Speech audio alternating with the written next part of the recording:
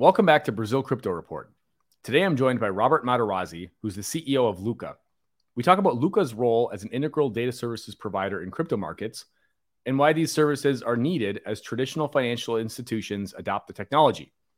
Lastly, we talk about why he's so excited about Brazil.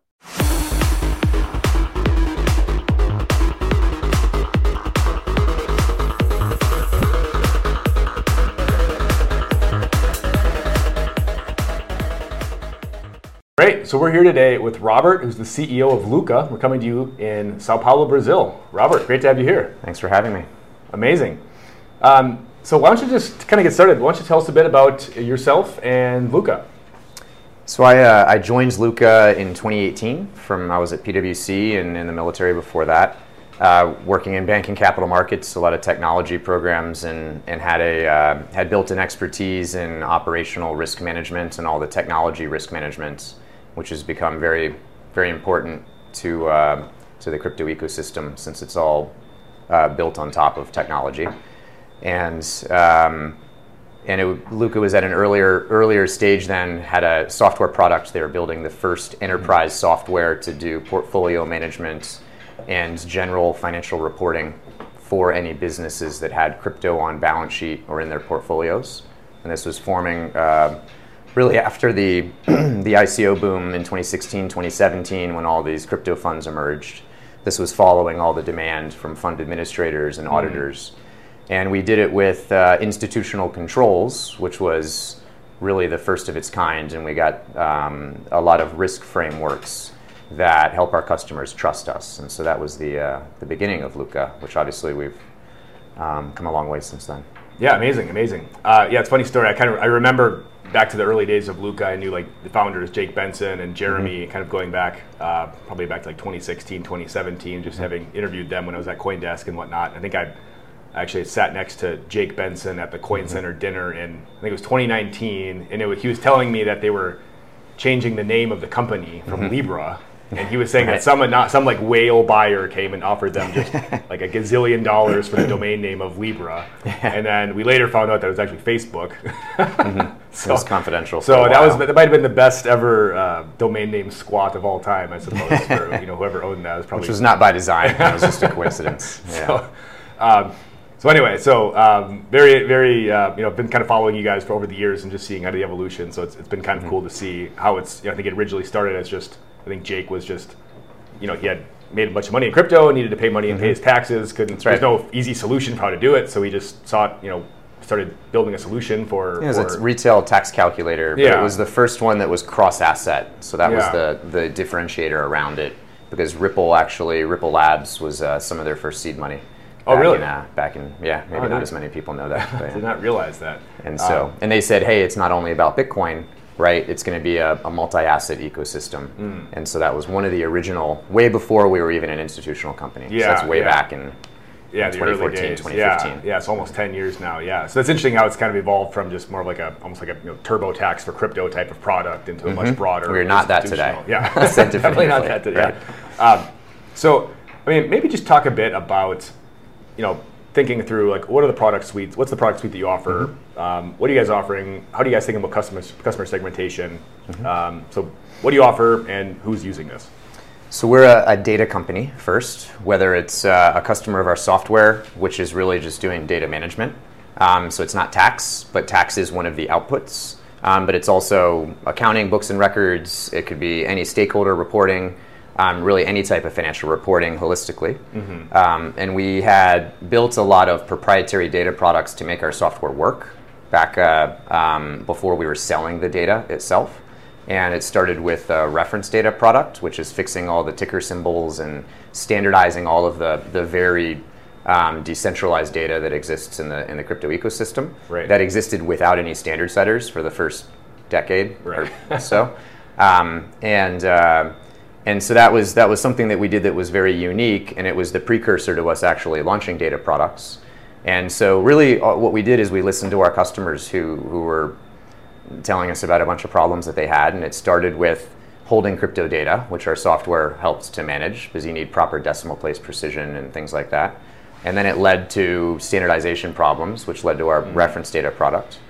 And then our Lukka Prime product, which is now a flagship one, used by S&P, Dow Jones Indices, and a number of other, several hundred crypto funds around the world use it in various ways for post-reporting purposes.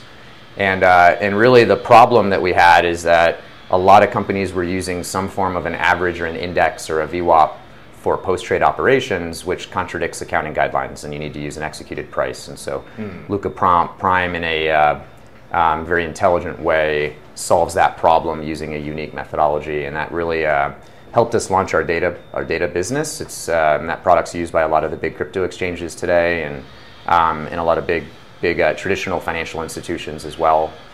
State Street, which is publicly known, and a lot of their peers.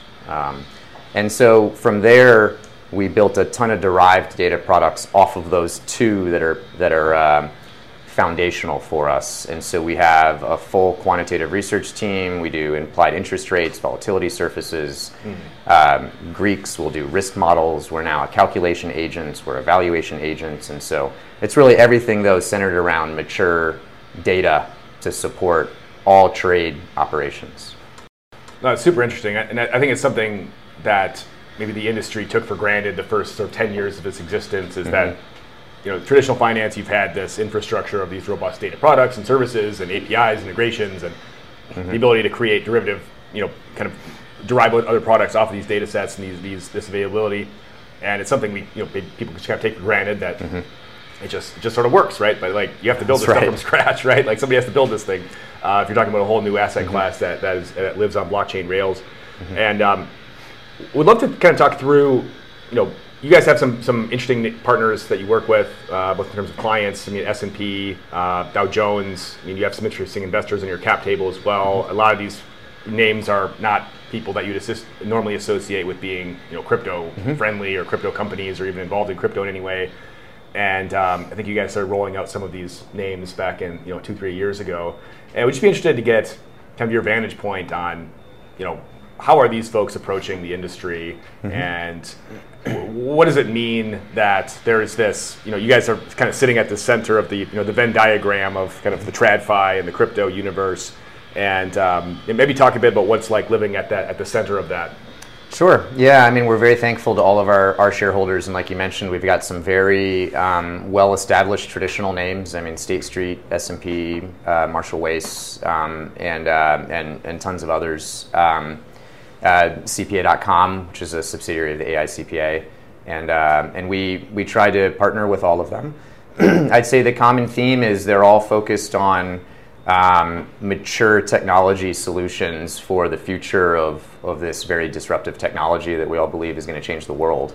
And that's a very long process. Like you mentioned, back in 2018, we received an AI CPA SOC 1 Type 2 attestation from a top 10 auditor. And we were the first in the industry to do it. No one really knew what it was back then, honestly, in the crypto industry. And we were a bit early, honestly. I'd say less companies cared about it, but some of the very big ones did. So we kind of started with very big companies first, like Circle, as customers. And now today, though, that's really benefited us because it's what our customers know us. It's associated with our brands. Yeah. We've expanded that. Now we've got ISO certifications. We've got our Lukka Prime product is certified under IOSCO principles for financial benchmarks, and we're continuing to try to add more ways to help customers trust us. And it streamlines things like the sales process as well, because if you're doing a very clunky risk assessment, it can take a long time, where instead if you hand them a nice clean report that an auditor made for you, it saves the time, but it gives them the same confidence that the products are going to do what they should do. Right.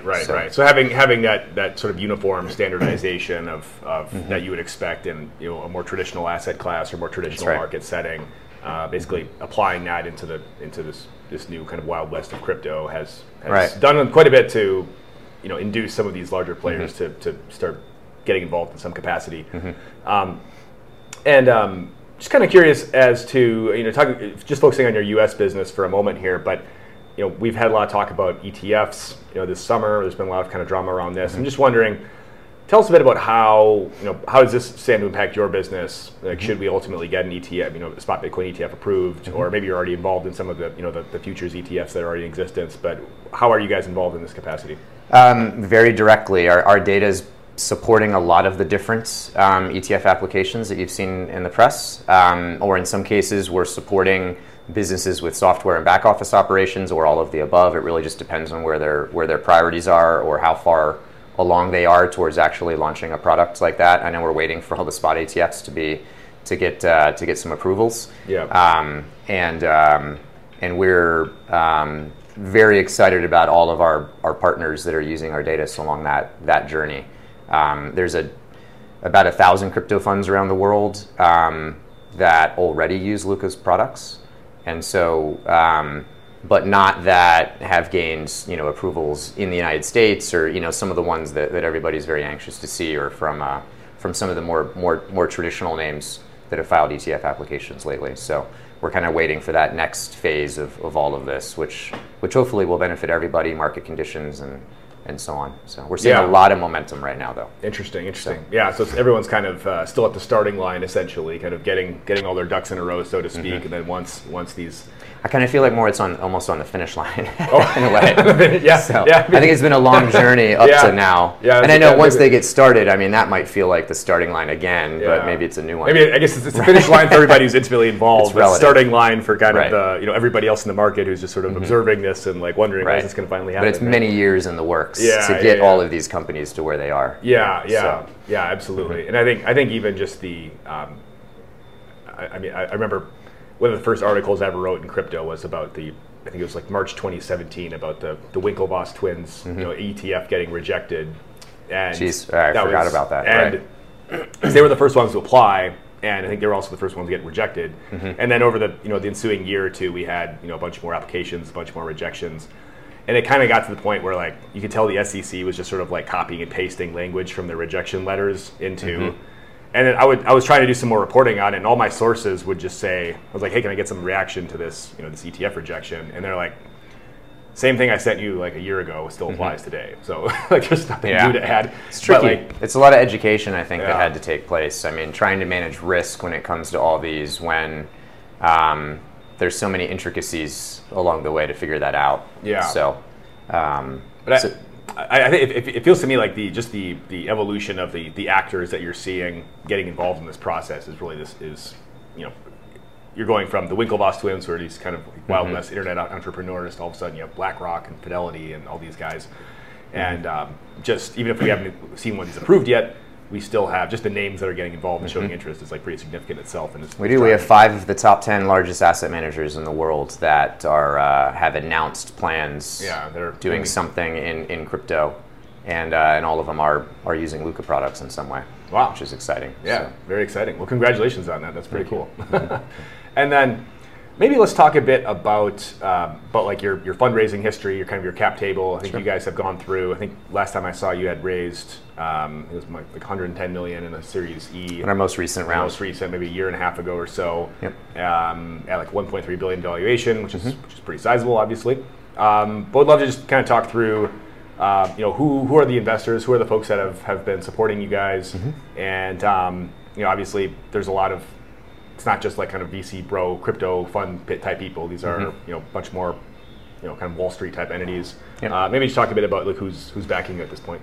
Sure. Yeah, we did really in about an 18-month period 4 fundraises, and this was during the 2021 momentum, where I think a lot of companies had similar momentum. So we were very thankful to take advantage of market conditions. Really all the customers that we got. 2021 was a very good year for us. We had spent a lot of 2020 rebuilding our products and launching our first data products, and so that was a very hard at work but internally year for us, and we closed that year out with State Street leading our Series C round, and S&P joining our cap table at that time as well, which was all announced publicly, and along with CPA.com, which was another big partner of ours. And then we closed another couple rounds after that. Some of I'd say the more publicly known names that we have, Marshall Wace, Miami International Holdings, and that helped us really scale our company with pretty simple objectives. It was future-proofing our products, so it was actually a lot of more internal work to build more resiliency. So data quality, is a big piece of that. And improving more attestations and everything, like I mentioned earlier. And then going global and truly creating a global footprint, because this ecosystem, it's global. It's not going to operate in a silo in any one region, right? It's truly global inherently. Yeah. And so we recognize if we're really going to be impactful in the ecosystem, you have to be a global company. Yeah. And so we've opened up offices in Switzerland, Singapore. We have people in London, Poland, Hong Kong, Dubai, and continuing to do that over the next couple of years. Great. And then I guess one final question just about Lukka specifically, but I'm just really kind of curious as to, like, what do you guys see as like your secret sauce here? Where there's been a lot of these, not sounding like condescending here, but there's been a lot of these kind of like crypto tax companies that have popped up over the years. Sure. And I've lost track of how many. Yeah. And you've probably acquired some of them, I assume. But like, there's a lot of these guys that popped up over the years, and you guys started doing this in your origin, but you've really evolved the business into something that's just much grander, and I think just the folks that you have on your cap table and your fundraising history really kind of backs some of that up, and the clients that you have in your Rolodex at this point. And I mean, what is it that really has like separated you guys from the other folks that are in this area? Pretty simple answer, and I mean, there's a lot of great companies out there, so this isn't knocking any of the other ones. I think we just compete in a bit of a different arena than most of them, and it's simply the institutional standards that we do, and that's not just one framework that does that, right? It's more the cultural values that we've established, the team that we've hired. We're trying to do things the right way. We're not looking for a quick exit. We're not looking for a quick payday. We're trying to build a very long-term mature data business. And so I'd say that along with the an appreciation for true risk management is built into our cultural values. And then that ripples into a lot of our different activities when it comes to product development, when it comes to interacting with customers. When we fumble and we maybe mess something up and there's a bug in our product, right? All technology has problems, but how you address those problems and how you cater to the customers and respond to it is usually what makes the difference. So we spent a lot of time in our customer support processes making sure that we're partners to our customers and not just a vendor. And so I think it's all those things that really helps our customers trust us more and more, particularly the institutional ones. We're a B2B company. We're not focused on retail markets. But all of our customers are focused on retail markets, so it's a lot of helping them service their customers. Got it. So let's pivot the discussion here to Brazil and Latin America specifically. We're obviously in Sao Paulo right now. You're here with your team, having some meetings this week. Just tell us a bit, like, why are you interested in Brazil? Like, what are you doing here? Who have you been talking to? So we're very, very excited about Brazil and the market here. We spent last couple days in Brasilia. We did meet with the central banking regulator, had some great, very initial conversations with them. It's very exciting seeing their support for the general adoption of digital assets and all of the businesses and mature businesses that are out here. And so the market speaks for itself down here. And we honestly, I've been doing a lot of traveling to a lot of our different customer locations around the world over the last 3 months or so, all the way out to Hong Kong and Singapore and a lot of time in Europe as well. And the momentum that we're seeing in Brazil, I mean, I put it in the top 3 probably that I've seen. And so we're building a team down here. We're in a ton of commercial conversations and have been for a while. And so we're really looking forward to supporting the markets down here with everything that they're doing. I mean, we know there's going to be a lot of learning and there's regulators are putting together their initial frameworks and everything, but it's very exciting the way that they're doing it. I think all the right questions, in my opinion, are being asked, and so we're very excited. Yeah, and we'd love maybe a bit more color to the extent you can talk about it, just on some of those conversations you've had with, particularly the central bank folks. I mean, I think they've got a pretty good reputation as being, they've really done their homework on a lot of these issues, and they're both technically savvy as well as just savvy about just this particular market and asset class.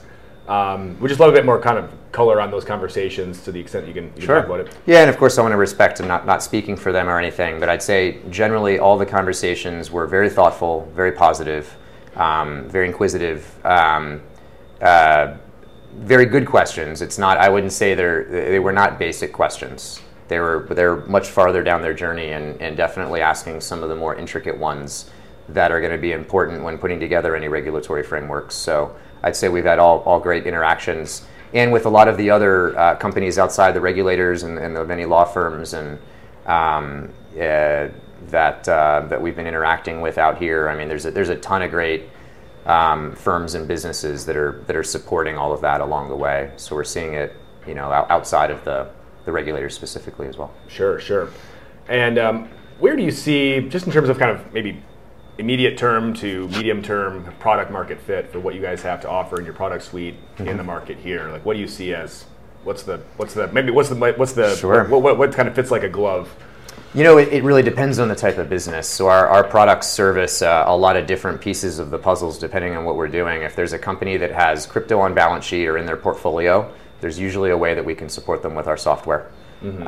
Maybe even with some of the data products too, depending on what the nature of their business is. If it's a TradeFi type of business or a prop desk or any of the companies that are in that category, we're usually having conversations about our various data products. And that varies also depending if they're trading derivatives or spot markets, or if they're servicing wealth management customers, or they're building an internal funds. It all varies a little bit, but it's all centered around data that they can trust. Or if we're managing their data for them, it's they're relying on us to make sure that it's clean and as accurate as it can be, so that they can rely on the outputs in the form of all the financial reports. And so it's really the same thing we're servicing the rest of the world with. And not very different. It just, but it does depend. We service a very broad set of customer segments. Sure. But I don't think that's really a Lukka intricacy. It's more of an intricacy of crypto or digital assets. I mean, it doesn't touch one industry. It literally touches all businesses, potentially long term. Right. Which is a little bit more forward looking. But it is that broad. So. But do you see? What do you see as the challenge of moving into a new market in your particular? Like, on one hand, you could argue like the standardization and kind of the data products and services are all it can be kind of the same like anywhere you go. Sure. It's like a global thing, but then obviously every market's a little bit different. There's different accounting rules. There's different kind of standards, and there's different kind of the details are different, but the general principles are the same. Like, the accounting rules and the regulation and the tax rules and all that. I think that's the easy part. Honestly, I mean, sure, there's going to be differences on the different frameworks and the different laws that are passed and everything. But I'd say when going global, it's more about the people and the cultural values that you have to really be thoughtful and mindful of, right? I mean, it's a big world. There's lots of different personalities and cultural values and everything, and so it's very hard to be global in a remote way. Like you have to be in person and visit, and particularly I'd say outside of the United States, you have to do that a lot more about relationship building and those types of things. And so we're trying to be very thoughtful about that and building teams that can help our partners in their local markets, and they're not just talking to us across time zones and things like that. Right. So I'd say that's more of the focus, honestly, when it comes to supporting in a local currency, that's easy. Our product it's been built to be global from its foundation. So it's much more about the people, I'd say, and the cultural values. Got it. So having just decreased reliance on Zoom calls, more just kind of personal interactions, and just making sure the customer is they're getting the maximum value out of the product, and that obviously how that looks is going to differ across cultures essentially. Absolutely. So, and then maybe over the next kind of 6-12 months as you guys are expanding your presence here, maybe just talk a bit about like who are the folks you're looking to talk to, who are the folks you're looking to get in touch with, or you're looking to get in touch with you. Like what's kind of your target customer segment here? Yeah, I mean, anybody that's driving revenue around digital assets very generically. So that could be an investment vehicle like a fund. That's a huge segment of ours. We're very comfortable having those conversations, and we can usually offer some just informal pointers and feedback with any of those types of partners. Exchanges, I know there's a lot of the traditional banks, and there's also a lot of more crypto native startups, and we're in a lot of great conversations with all of them. And so we we welcome those from any that we aren't talking to, of course, already. Usually I'd say when we end up closing a deal and actually supporting someone, it's once they've launched a business, maybe a little bit before, if they're thinking a bit ahead. But usually once they're building revenue and or gaining revenue and have actually launched whatever product that they're building, whether it's an exchange or a fund or maybe a payment business, but there's applications and way that we can support really all those different use cases. Got it. And then maybe to conclude here, we'd just love kind of your big picture take on maybe just kind of the state of the market right now. And you said a pretty interesting place. Like you kind of one foot in crypto land, one in TradFi land, and you kind of sit at this kind of unique spot in the Venn diagram, so to speak. And we're at kind of a tough point in the market right now. Things, there's some reasons for optimism. There's some reasons for pessimism, I guess. But what are you most optimistic about right now? Where are you seeing maybe light at the end of the tunnel, so to speak? Or what are you optimistic about that maybe other people are kind of doom and gloomy about? Yeah, 2022 is a tough year for the whole industry or the ecosystem, and I think a lot of companies have finally reset and have recovered from that. We know we saw a lot of companies, unfortunately, that weren't able to recover and that were affected, by a number of these different failures last year. But now we're seeing a lot of them finally come back. Maybe they're coming back in a smaller footprint, but it seems like they're starting to run again. Yeah. We're starting to see a couple hints of more fundraises and some capital. I think that capital is very, very hard to get right now for sure. But we're seeing more volatility in the market. It's usually good for some of the businesses out there. And I'm hoping that we're getting to the tail end of any of the insolvent companies and bankruptcies that stemmed from the 2022 failures. And I'm very much looking forward. I think we saw a lot of momentum starting at the beginning of Q3 generally, and even just an uptick in our customer demand, right? We've been closing more deals, which is a good indication. So just in the last month or so essentially? Yeah, I'd say even starting as soon as end of June, beginning of July. And they're smaller deal sizes than usual, but that makes sense in the current economic conditions. But there's a ton of momentum going on. In Hong Kong, ton of momentum. In Singapore, there's a lot. In Europe, we're seeing a lot of different regions starting to move. I think I'll be more content when we see that last a little bit longer, right? Yeah. It hasn't been quite long enough to be fully confident, but it definitely seems like it's moving in the right direction. So I'm hoping optimistically that persists and that we kind of exit 2023 with a lot of positive news.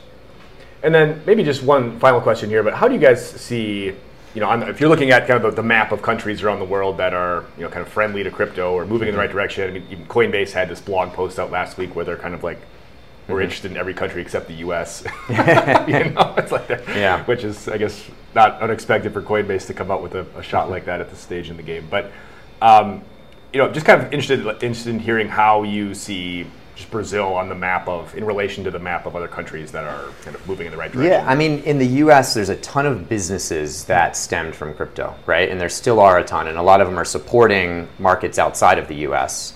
I think when I come down to Brazil, it's amazing. I almost feel like I'm in a different state because it's all positive conversations. It's not some of the or a lot of the skepticism that you have still in the United States. You don't really feel down here. I'd say the same thing in a different way with some of the other markets around the world, but I wouldn't say all the businesses that we interact in with the U.S. They're still doing crypto. They're still servicing customers despite the optics there. Right. And I think it's a big part of the global economy. There's a lot of really interesting things going on with interest rates and traditional markets right now. I'll be curious to see how that impacts crypto markets, but it's doing some things in the world that we've never seen before. So whenever we've seen that historically, there's tend to been some opportunities for the crypto ecosystem to break out. There's a ton of conversations going on around tokenizing traditional assets. That's almost every company or regulator that I speak to, that's on their agenda. That's a long journey to figure out. but the amount of companies that are working on it, I think it's safe to say that it's coming. Yeah. Right. I'm sure there's going to be a bunch of projects that don't make it and don't get it right, but that happens whenever there's something that innovative that hits the world. So. Yeah. I think it's kind of funny that we've gone full circle in crypto to where tokenizing real world assets is it's back now, right? It's like this is like pre-crypto. We use real world assets, and now 10 years in we're go back to real world assets. Yeah, right? And it's all the same technology to support it is good, or mostly the same technology, which I think is why a lot of traditional companies are maybe now a little bit cautious using the word crypto again, which is unfortunate because it's just a word.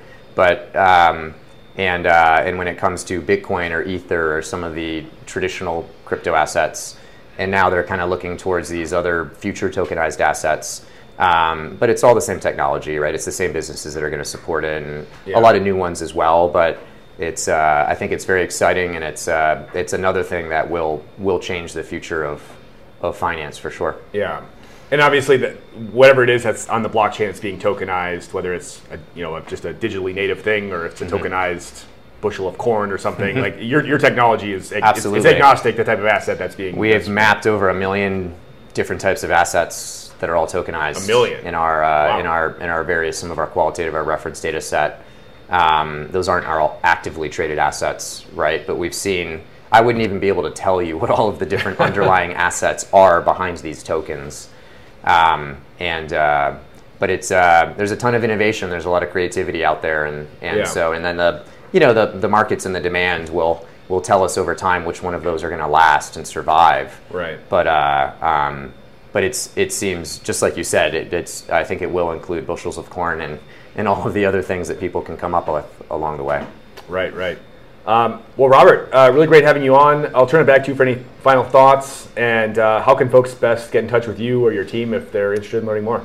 Yeah, just on our website, lukka.tech. Our LinkedIn homepage is a great way to see some updates. We put out a lot of thought leadership and try to put out some educational type content. And would love to hear from you from any businesses that are operating in Brazil or around the world.